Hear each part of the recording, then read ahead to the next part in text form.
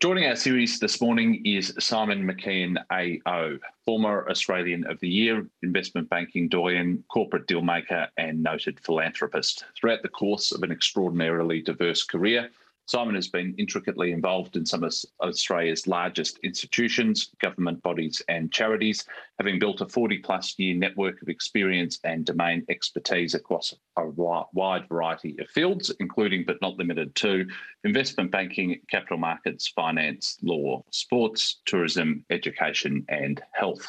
Current positions include as Chancellor of Monash University, Non-Executive Director of National Australia Bank, Senior Independent Director of Rio Tinto Limited, Co-Chair of the Federal Government's Disability Employment Advisory Committee and consultant to Macquarie Group. Previous positions include as Chairman of CSIRO, Chairman of AMP, Chairman of MYOB, Chairman of Greater South East Melbourne, former President of the Australian Takeovers Panel, Advisory Board Member of PGA Group and Advisory Board Member of GFG Alliance Australia, among a host of other executive and consultancy-based positions. In addition to these positions, Simon has been deeply embedded in a number of not-for-profit companies, including MS Research Australia, World Vision Australia and the Global Poverty Project Australia, to name a few. Today's discussion with Simon will focus predominantly on his 35-year career with Macquarie Group, wherein he rose to become Executive Chairman of the business's Melbourne office, as well as his current board involvements in the banking, mining and university sectors. Simon, pleasure having you on the series. Well done on such a formidable career, and I hope my introduction gave justice to your achievements. I want to open our discussion with the environment in which we're chatting this morning. Take me through your assessment or perspective of the domestic economy and the sort of fiscal shape you think Australia's in. Well, thanks, Rob. Great to be with you. And, you know, that question you've just asked is asked of people every day, and we hear it on the newswires and what have you all the time. I guess from my perspective, what really occurred in the first quarter of last year was that we built a big wall around our continent and restricted movement very, very significantly. And at a top line, what that said to me was that, we're a very prosperous country. We have an extraordinary middle class and classes above that. And, many of us forget that the aspiration of, going overseas and spending money is not an aspiration that's shared by many other countries. And what that led for a relatively small country like Australia is that as the years went by, we ended up spending around about $40 billion sharing wonderful experiences overseas. When that wall went up at the beginning of last year, that prevented us doing that. And so that $40 billion of annual expenditure stayed here. At the same time, the wall actually, of course, prevented economic activity coming into the country. But and I'll emphasise these are very high-level numbers, but that prevented $20 billion of activity coming in. So we had a net positive impact of $20 billion as soon as that wall went up. And in many respects, that was a insulating factor to the hardships that we have gone into. It explains, of course, why many sectors have not suffered much at all. There's money to spend on where we live. There's money to spend on how we travel with cars. There's money to spend on how we enjoy ourselves, whether it's in the boating industry or a new set of golf clubs or whatever.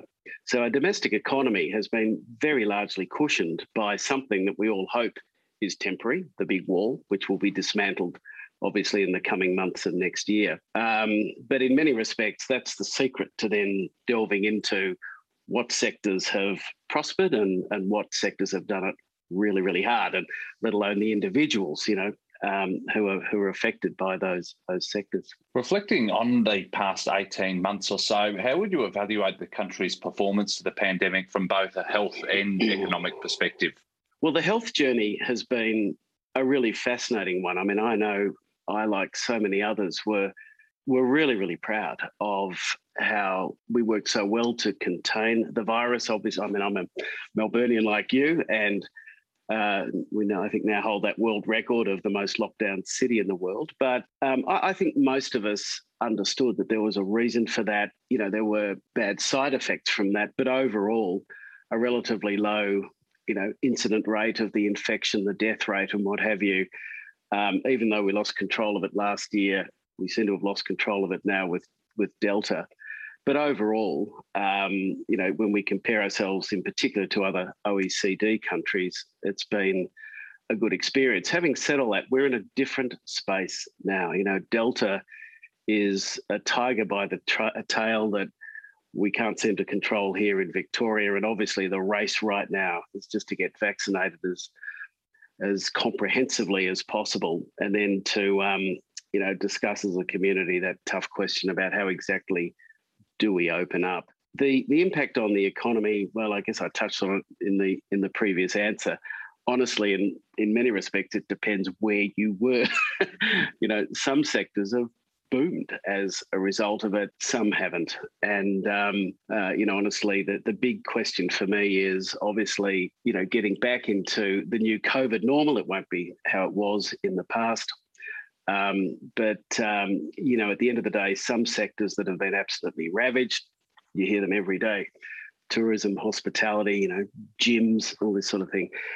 They're not things we want to let go of at all. And yet, at the end of the day, it's taken its toll on people that have been in those industries, have tried to tighten their belts so much, but have been forced to give up along the way. I think that my hope is that those very important sectors can be unleashed again and prosper. And it's a hope, but I just hope that particularly with all the fiscal stimulation that's occurred in recent times, that the damage has been minimised. Those people that have committed their lives to those sectors who have not been able to hang on, that's really, really tough. But I hope we haven't lost too many of them.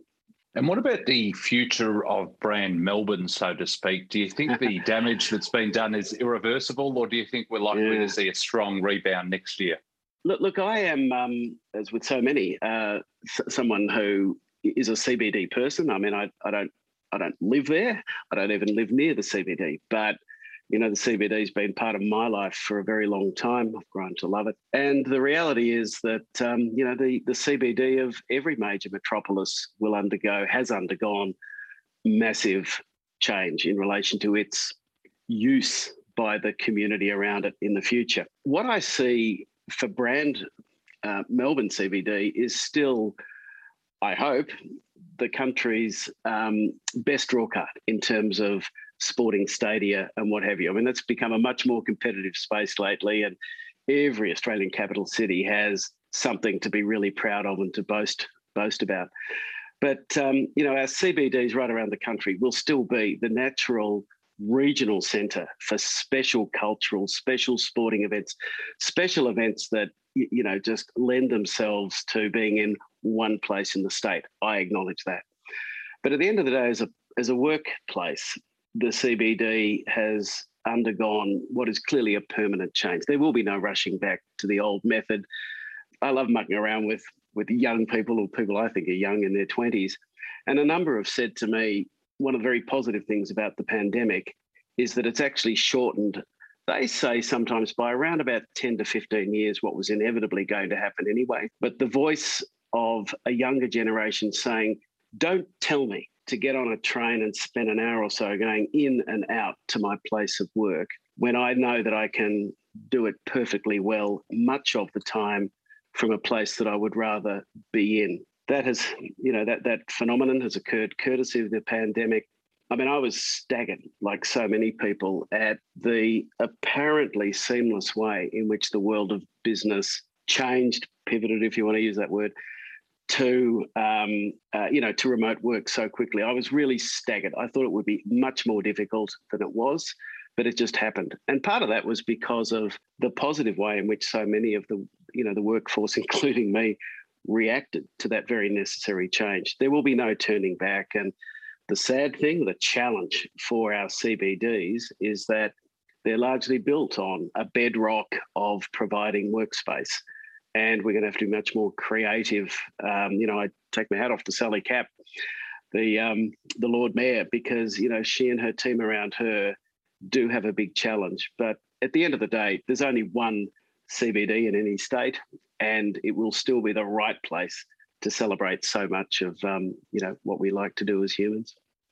And right in the heart of Melbourne CBD, of course, is Macquarie's head office for Victoria at 80 Collins Street, one of the best precincts and one of the best commercial buildings, I think, in the country. But I want to get your view on where do you see or what do you see are the major opportunities for growth in Australia over the years ahead? Look, it's a good question. My starting point is that we might not feel lucky at the moment. There are other nations racing ahead. They're way ahead in terms of their vaccination schedule.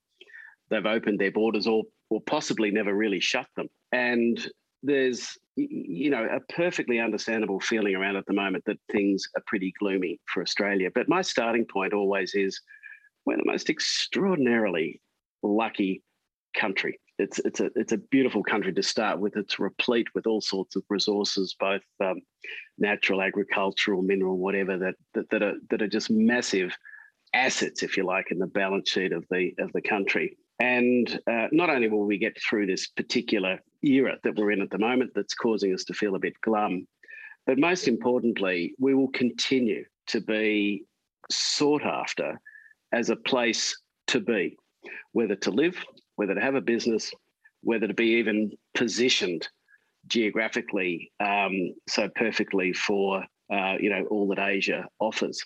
So, we're lucky, and let's celebrate that good fortune that we have. And then when one goes into the area of, what's going to work and what's not going to in the years to come, I think, firstly, providing we can continue to represent ourselves as this wonderful place, relatively clean, great health system, by and large, happy population, then, it just strikes me that whatever we want to do, we can do. Yep, we have the good fortune with minerals in the ground, agriculture, etc.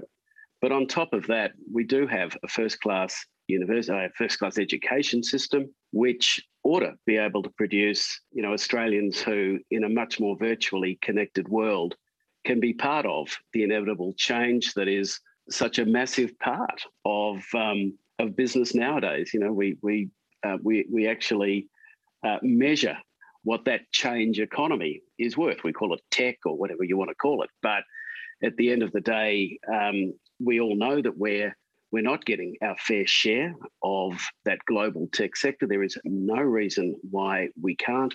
This requires application. And most importantly, there's no shortage of people who want to live in this wonderful country. And we just need to get a few levers right, pull a few levers, such that we can round out getting our fair share of that, tech sector growth. But aside from that, we'll, like the US, continue to have an incredibly strong domestic economy that accounts for so much of what we do, so much employment. And, I remain incredibly positive. Indeed, putting on one or two other hats, I know that when we open our border, if you thought there was strong demand for immigration into this country in the past, we'll be blown away in the future. And these aren't, I've got a strong view on, increasing our proportion of immigration that ought to be refugees that have very little by way of material assets. But at the end of the day, just the demand from people that have significant material assets and actually come on day one and provide a very positive impact for this country, the future will absolutely dwarf the past. And indeed, it begs the question of what our policies ought to be in relation to that. But no, I think the future of this country is extraordinary. Equally, there are a number of headwinds the country faces in the medium to long term, not least the changing landscape in the Indo-Pacific region, as well as trade disputes with large trading partners. What do you see are the key risks?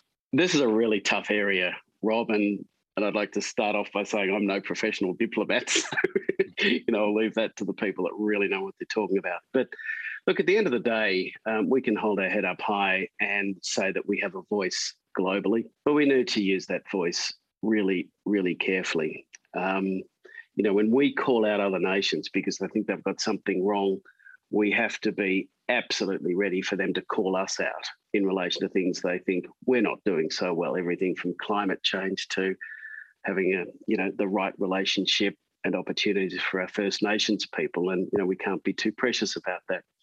But I think the important thing for me is this, that we really think through carefully how our increasing voice globally is projected. I'll mention one thing, for example. I didn't understand why we were so prominent in the call for the Wuhan investigation early last year. I mean, I was aware, like so many others, that it was an obvious thing to ask for. And indeed, it was an obvious thing for most of the global community to ask for. I'm not sure why we were seen as the one nation that was asking for it for the loudest. And I think we might have been a bit more intelligent if we'd done some more backroom work globally and then came out as part of a very, very strong coalition, asking in the right way for a sensible investigation. Now, incredibly sensitive. I think we all understand the sensitivity about this issue, but I just think that we could have gone about it a little more intelligently.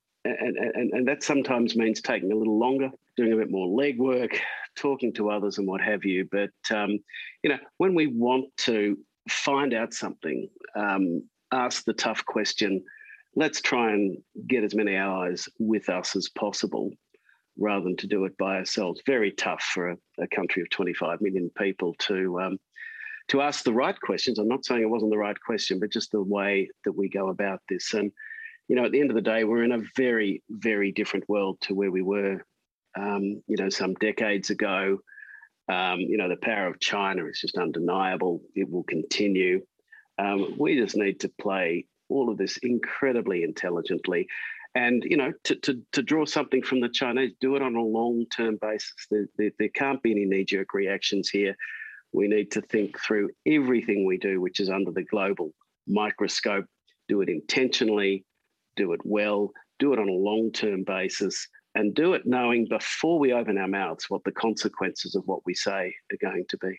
Before we move on, the environment and commitment to climate change continue to dominate discussion on a global level, and they've also dominated discussion in Australia for the past decade at least. As someone who is passionate about climate action, take me through your assessment of how you think the federal government's faring, or for that matter, state governments, but particularly the federal government. I think the thing that we all need to understand, and sometimes it's hard to understand it here in Australia, is that whether we like it or not, I've always been what I think is a realist in relation to climate change, not because I'm a scientist, but I've had the great privilege to spend a lot of time with people that had committed their lives to that area, and I kind of got it a long time ago. That's not the point. The point is that I think we need to remind ourselves that the world itself is now investing very heavily in an industry that's going to measure our carbon intensity in everything we do. If we think that we're insulated, the arguments of we're just a little country, we don't matter. If we double our carbon emissions, it's not going to make a matter as far as the globe is concerned. Other bigger countries, particularly developing countries, have much greater impact. Look, they're all factual. I'm not disputing that. But what really matters for me is that if we want to play a long-term game of focusing on prosperity for Australia, we have to understand that there's this massive industry emerging around the world focused on counting carbon intensity in everything we do. And none of it over time will be immune. So, for example, to be very specific, whatever we export, whether it's minerals out of the ground that ultimately then go through a process somewhere else that involves very significant, emissions, and there will be a penalty unless we've done something to lower significantly what that what the level of those emissions might be.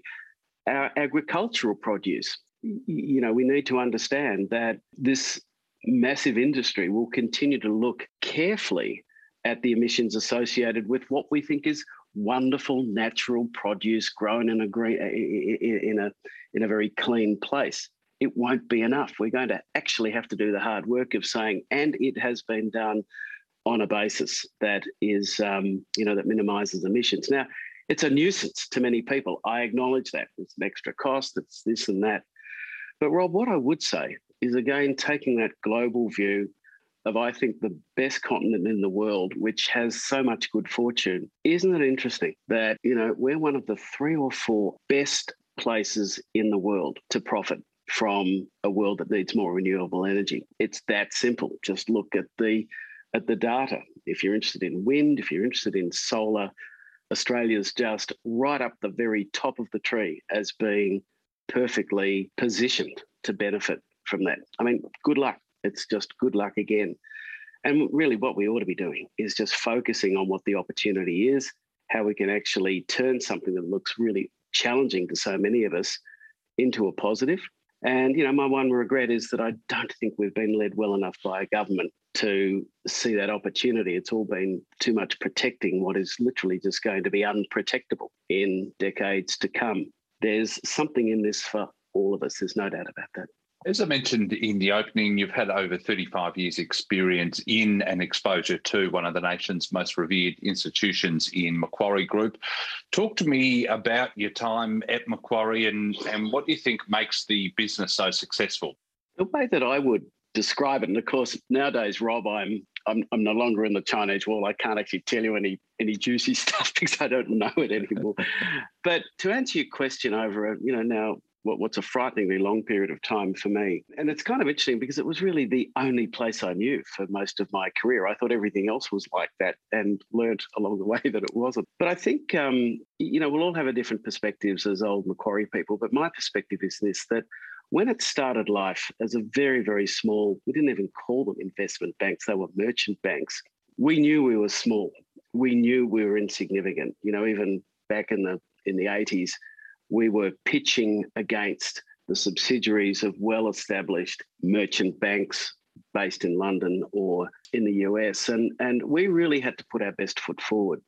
And we had to try like there was no tomorrow. We had to seriously be innovative, do things that had either failed before or hadn't been invented before. And that was the only culture I knew. Interestingly, and it's not relevant for today, but I was, fortunate enough to helm a boat that, held the world sailing speed record for many, many years. And the culture was the same. I mean, we were from the wrong end of the planet. And we had resources that were a fraction of what other teams had around the world. And I'm not saying I injected it with Macquarie culture, not at all. It grew it itself, but it was the same culture. We've just got to try harder. We know that we're up against it. We know that we don't have certain things that our competitors have, but let's give it a go. It was that simple. And I think the important thing for me over now, decades, is that the Macquarie leadership team, if you like, has tried very, very hard to avoid being complacent. It now has market positions that ordinarily would provide room for complacency, if I can put it that way. And I think one of the good things is, and there's a lot of longevity in Macquarie, a lot of people that perhaps can't quite think back as far as me or Bill Moss, who I know has been on your program before, but still can think back a long way and know that the bedrock of innovation, of trying harder, doing things that haven't been done before, fail quickly, learn quickly, get on and find something that does work, is still there. And most importantly, no room for complacency. And, for me, talk about lucky, as I said, it was the only employer I really knew for most of my life. And to have that inculcated into you as just being non-negotiable, there's no other way to operate, was just, sheer luck for me. And I'm interested to know, what were some of the things that you worked on or some of the divisions that you worked within when you were working on a full-time basis there? Well, Rob, for me, I was simply in the M&A division. So, I did nothing broader than that. And even, when I got to the position I did in Melbourne, it was still largely, a corporate finance. I mean, there was fundraising as well as M&A and what have you.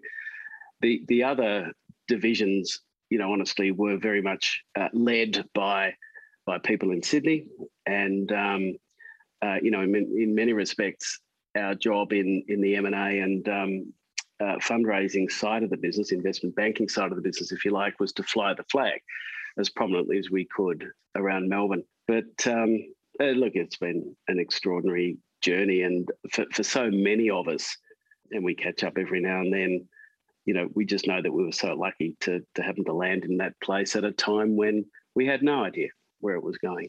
You mentioned M&A earlier. There's been an enormous amount of M&A activity this year with both consolidation and the takeover of public companies by private institutions. As an interested bystander or observer, what do you think's driving a lot of those trends? Yeah, it's a good question. And, nowadays that I'm no full-time M&A practitioner, I'll give you a view, but it's from a bit outside the epicenter. Look, clearly, the fact that interest rates are just simply so low, and whilst there's always conflicting views, they're not expected to rise really significantly in the short to medium term. That's something. I think secondly, let's face it, there was a big shock to the system in the first quarter and second quarter of last year. We didn't know how the world was going to come out of it. We now know an awful lot more. And those Australian companies, and bearing in mind, going back to what we were first talking about, much of the corporate sector has done very well, especially considering we're going through a pandemic of, that we haven't seen in a century. And based on that triangle, if you like, of low interest rates, a world that we can look forward and navigate with more confidence than we could a while ago, pretty strong balance sheets, I am not surprised that we're seeing the activity that we're seeing. And of course, the activity just isn't listed to listed. There's a continuing theme that's been around for a long time now about where much more of the funding is coming from non-listed sources, private equity, big super funds, whatever. And I don't see that trend falling away either. So no, there's a real boom underway at the moment. It'll be interesting to see whether it's sustained or, like every other M&A boom that we've seen, it comes to an end at some point. But no, at the moment it's really strong. Before we move on, in terms of the investment banking industry itself, there's still all the traditional players. They're still very active, but we've also seen the rise of some smaller boutiques. Jarden from over in New Zealand and Barrenjoey in New South Wales. Is the market big enough for all of these players, do you think? And I suppose the second part of that is, what makes Australia an attractive market for investment banking companies? Inside the investment banking world, we've said for as long as I've been in it that we've been overbanked, full stop, compared to other parts of the world. And look, I'm not sure why, but at the end of the day, there's been a very strong tradition for a long time of what we call, boutique investment banks. Look, I think what is important is to take away the nameplate sometimes and remember that it is a business that's incredibly reliant on hardworking and talented individuals doing what they do very, very well. And, I guess I could imagine a world here, an investment banking world here, where that group of individuals just happen to be a bit more like Wall Street in a small number of massive firms. But it's not the way it's evolved. And in some respects, it's evolved in the way it has here, because we've had a number of people who have said, no, I can actually provide a service, or I can do what I want to do better from a smaller boutique platform than as part of a really large firm.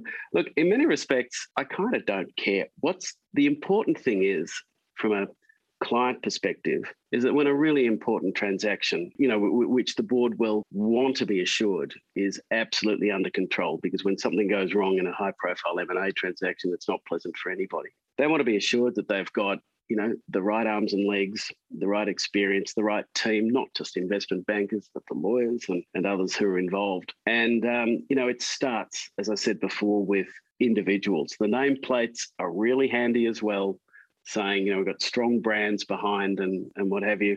But look, that's the world we're in. At the end of the day, it's just constantly evolving. And I was just interrupted my own train of thought then, because as I think over 30 years, there's just been constant evolution. And, boutiques have been gobbled up then by larger players. And then just like cauliflower, you cut off the head and then another one just keeps going. But I go back to the individuals and put it this way: the worst thing for a big player is not to have the right talent pool.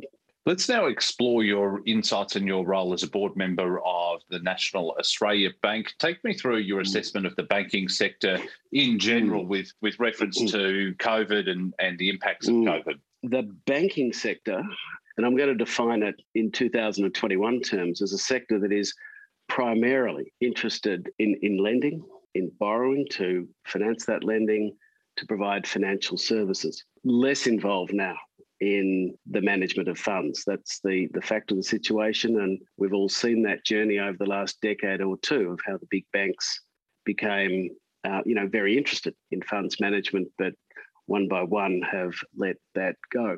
The banking sector itself is incredibly important to Australia, and I'll come to the Royal Commission in just a moment. But we shouldn't forget, has served this country so well through various economic crises.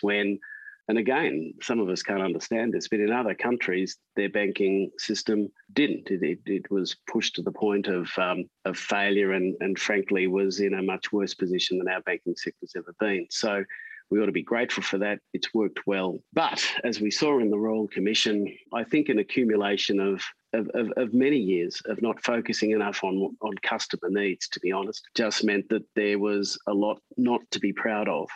My own view, for what it's worth, is that, the banking sector has done a good job, a really good job, actually, of acknowledging all that's come out of the Royal Commission. And in many respects, the task is an immense one to make up for years of not doing the right thing, of behaviours that were inexcusable, et cetera, et cetera. And the accumulated work, exacerbated, if you like, by an enormous amount of additional regulation and regulators that are absolutely fired up to hold people to account nowadays. It just means that it's a very, very massive task to clear the scorecard, if you like, of the black marks. But, for my part, and yes, I have recently joined, or a year or so ago, the board of NAB. My motivation is simply that, Australia needs big organisations, small organisations, ones that are new entrants, ones with new ideas, all combining together to create a very competitive playing field so that consumers benefit.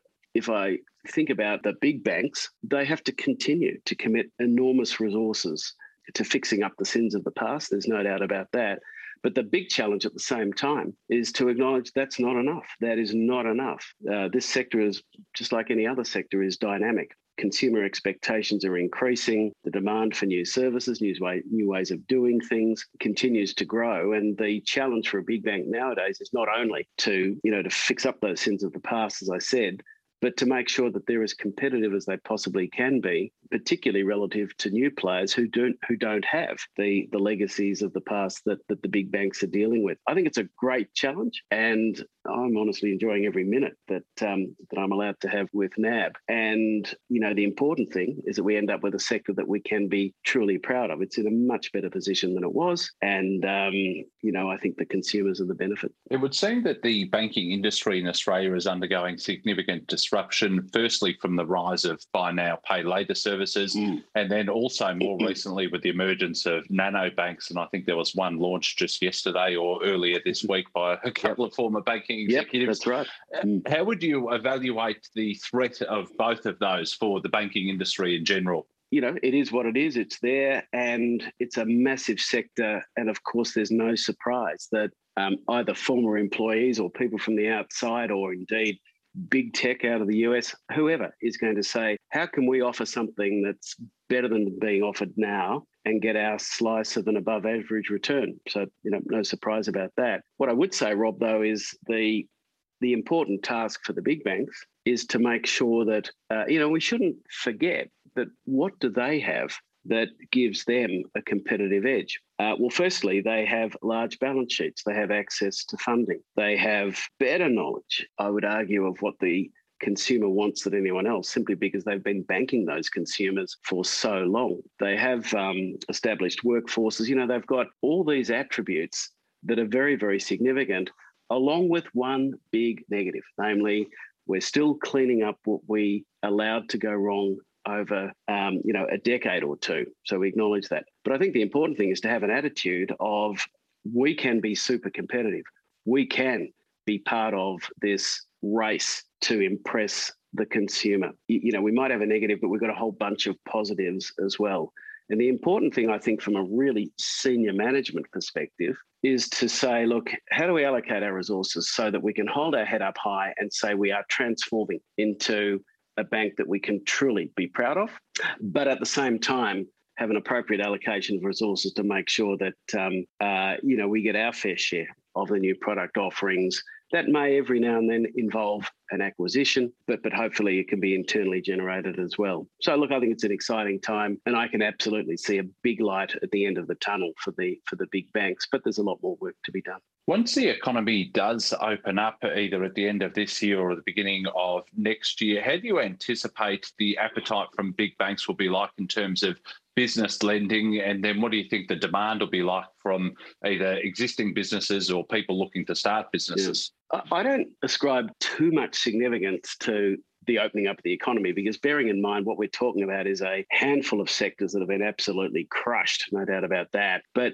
really, when you look at our overall GDP numbers, for example, I mean, it's truly remarkable. If you'd said to me 2 years ago, we're going to go into a once in 100 year, or at least an epidemic that we haven't had for a century, closed borders, people shut in their homes, et cetera, I would have said, I can't see anything other than a pretty permanent recession. That didn't happen. And so, really business lending, for example, has continued to occur. I mean, I don't have to talk about the housing market. Again, it's one of the beneficiaries of that $20 billion, $40 billion issue I talked about at the very beginning.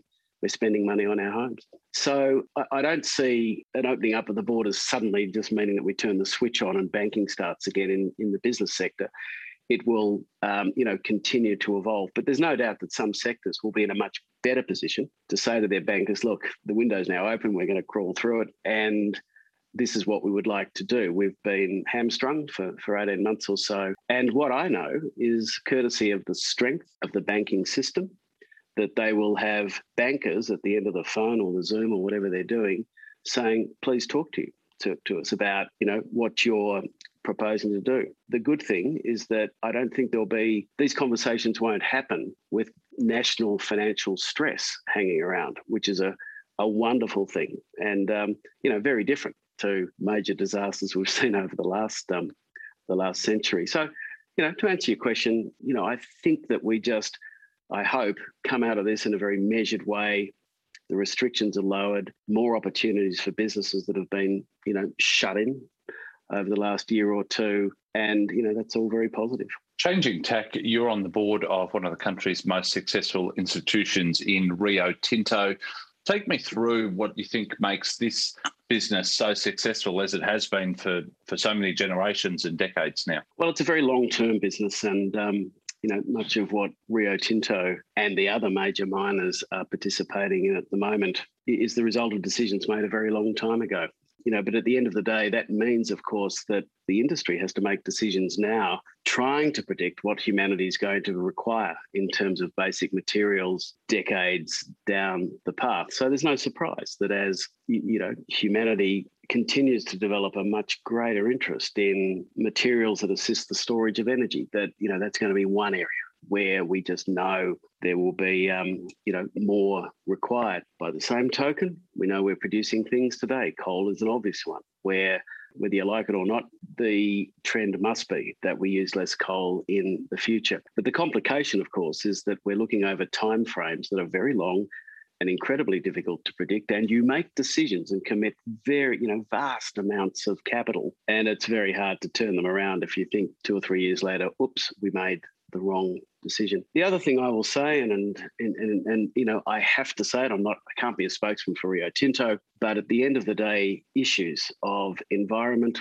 sustainability, governance, ESG, if we thought they were just talking points over the last 10 or 20 years, they are not talking points anymore.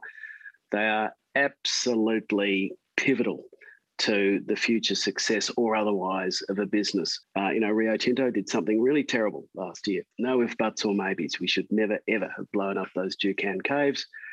And the company has fundamentally changed in relation to its attitude, not just in relation to heritage, but understanding that to be a responsible part of the global community. I mean, Rio Tinto is very proud of what it produces. It got out of coal a while ago, got that right. And the materials that it produces today, iron ore into steel, aluminium, copper, etc., are of fundamental importance to the prosperity of this species going forward. No issue about that. Indeed, much of it is actually being invested in things that will assist the reduction of emissions. So that's all good. But the way we go about it, whether respecting our First Nations peoples, whether treading as lightly as we can on the surface of this precious planet, whether rehabilitating to a standard that the industry has never done before, because that's now expected, being the right neighbour in a remote community, doing our bit to, in fact, make sure that this community, once we leave, because the mine shuts down over several decades, but we leave the people that stay there and have been there for a long time, feeling not that they just condoned what occurred, but actually feel positive, that it was a good experience, even though a certain mineral has been extracted and shipped to another part of the world. Their land was actually, these are things that are not just, as I said before, talking points. They're real. And, to the credit of various shareholding groups, organisations like ours are held to account to a very high standard. And I have no problem with that. It's the world we're in. We need to continue to be ahead of this wave, to understand what the community thinks. And the harder we work at doing that, the better positioned these companies will be. Juukan Caves was the worst thing imaginable as far as I was concerned. And we have to acknowledge how bad it was, but at the same time, use it as a lightning rod to effect real change. The federal government has been actively pursuing new trade agreements and markets for Australian businesses to be able to move into. What do you see are the key growth opportunities for mining businesses in the future? Well, I think, as I said, you need to keep several decades ahead of what humanity requires. And, the circular economy is also part of that. The actual minerals that are recycled are part of that circular economy might be the same that we're accustomed to today, but obviously different ways of producing it, particularly, understanding that there's an enormous aspiration amongst many around the globe that the circular economy ought to become a larger part of the way in which we, get our natural feedstock in terms of minerals again.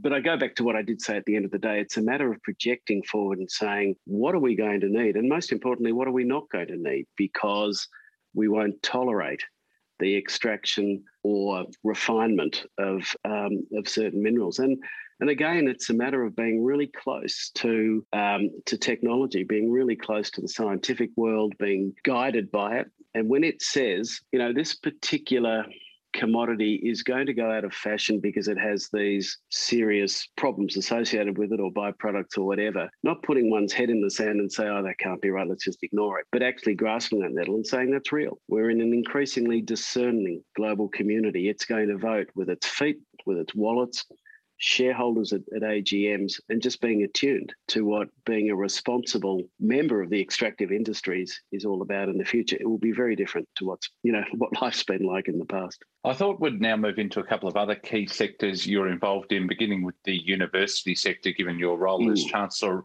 of Monash University. Talk to me about the impact that low migration and limited foreign students have had over the past 18 months. Rob, it's been a really interesting journey for Australia's tertiary sector now for several decades. I mean, I've only been Chancellor for a few years at Monash, but when you look back over time, there was a big push, probably 3 decades ago, as government funding of universities just started to decline. And the call went out, well, for goodness sake, you need to spread your income sources. You need to make sure that, and it was no surprise that Australian universities started to take more seriously the prospect of bringing in offshore students to assist with that funding. And as it turns out, our university sector was not bad at it. And over a long period of time, we overtook countries which a long time ago you would have thought was never achievable. So we overtook other countries that were very interested in offshore education. And I talk about countries like, France and Germany and Canada. And then remarkably, we got up into the number 2 position in the world in 2019 when we overtook the UK. There was only the US ahead of us. And it's not really talked about much, but it was a remarkable achievement because all we had to sell was our offering of a first-class tertiary education to the world.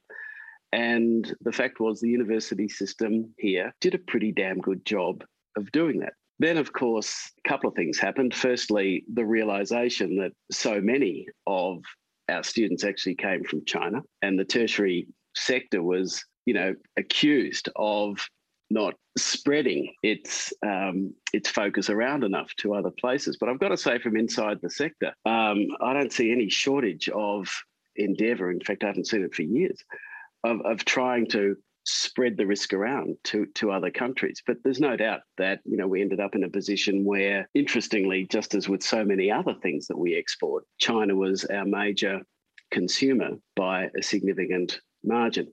And then, of course, as we've discussed, our borders were closed and it's just become really, really difficult. Now, what's important is that many of our competitors, if I can put it that way, even through the worst of the pandemic, and even as they sustained much, much higher caseloads of COVID and much, much higher death rates, tragically, they kept their borders open to offshore students. And so we slipped down that totem pole very, very quickly.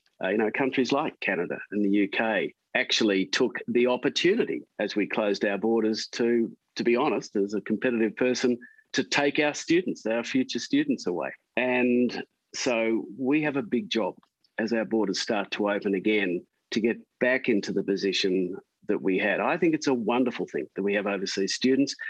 It's hard work. We need to work better and better and better at making sure that the experience for them, the experience for our Australian students is as good as it can be. And it's sometimes not easy to integrate, obviously, different cultures and what have you. But at the same time, our big universities in particular rely enormously, or have relied enormously, on that offshore income to sustain their very large research and development budgets as well. We get certain funding grants from the Australian government, increasingly corporates and what have you, but it's never enough. We need to use the university's resources as a whole to sustain that very important research, and a lot of that comes from offshore students.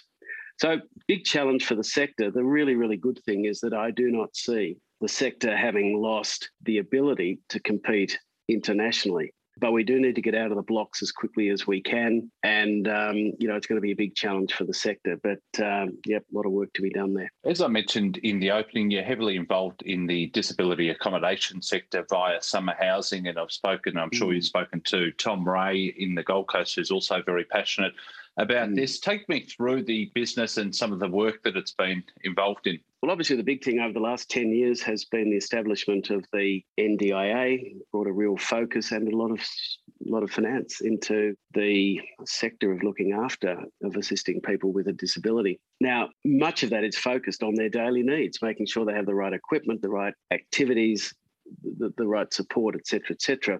But when the NDIA was first established, there was this small sliver of payment, if you like, that was focused on their accommodation needs. And this is where an organisation like Summer Housing came into being. It really was established and conceived, in fact, by a wonderful person called Di Winkler, who's had a great passion for the disability sector. And, she knew that there was a need to simply provide much more bricks and mortar and importantly, constructed in the right way. People with disabilities need different things. They sometimes need lower bench tops in kitchens to do food preparation more efficiently.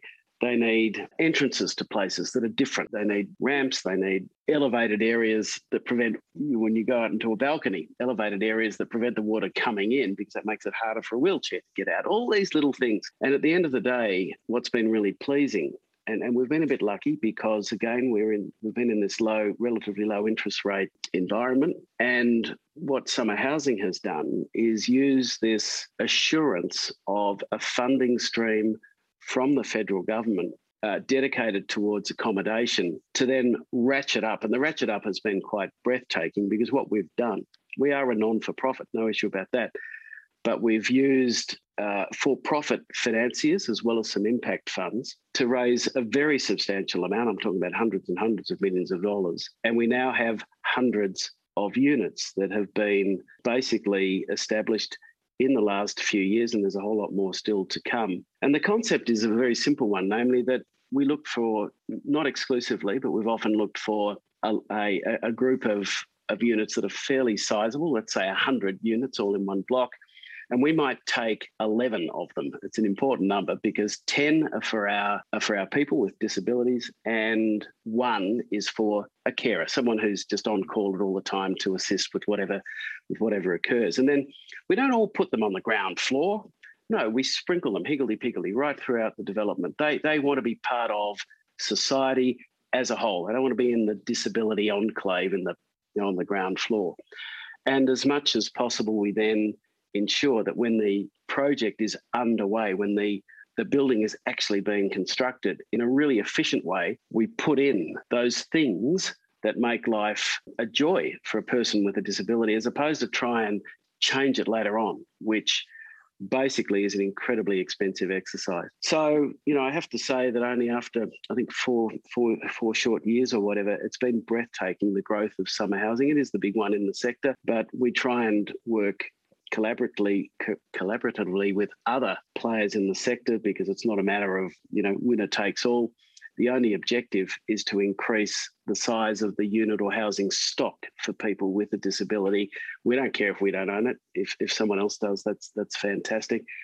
And it's been, quite a remarkable ride. Our job really is a big part of our job is just to show how good this has been and how it unleashes potential in people with a disability. When they've got a place that they can honestly call home and they feel very settled, then they can think about, well, how can I myself give back to the community? How can I hold a productive job? What is the right employment for me? How can I actually do my bit? Because that's what everyone wants to do. And, it's a very early stage yet in this journey, but it's so far it's been really good. Now, you've been very generous with your time. So just one final question to finish. Reflecting on your career, what are the key lessons or key pieces of advice that you'd share? Rob, I think, for all of us, it's a matter of knowing who we are rather than just assuming that we're a machine and we're here to impress others.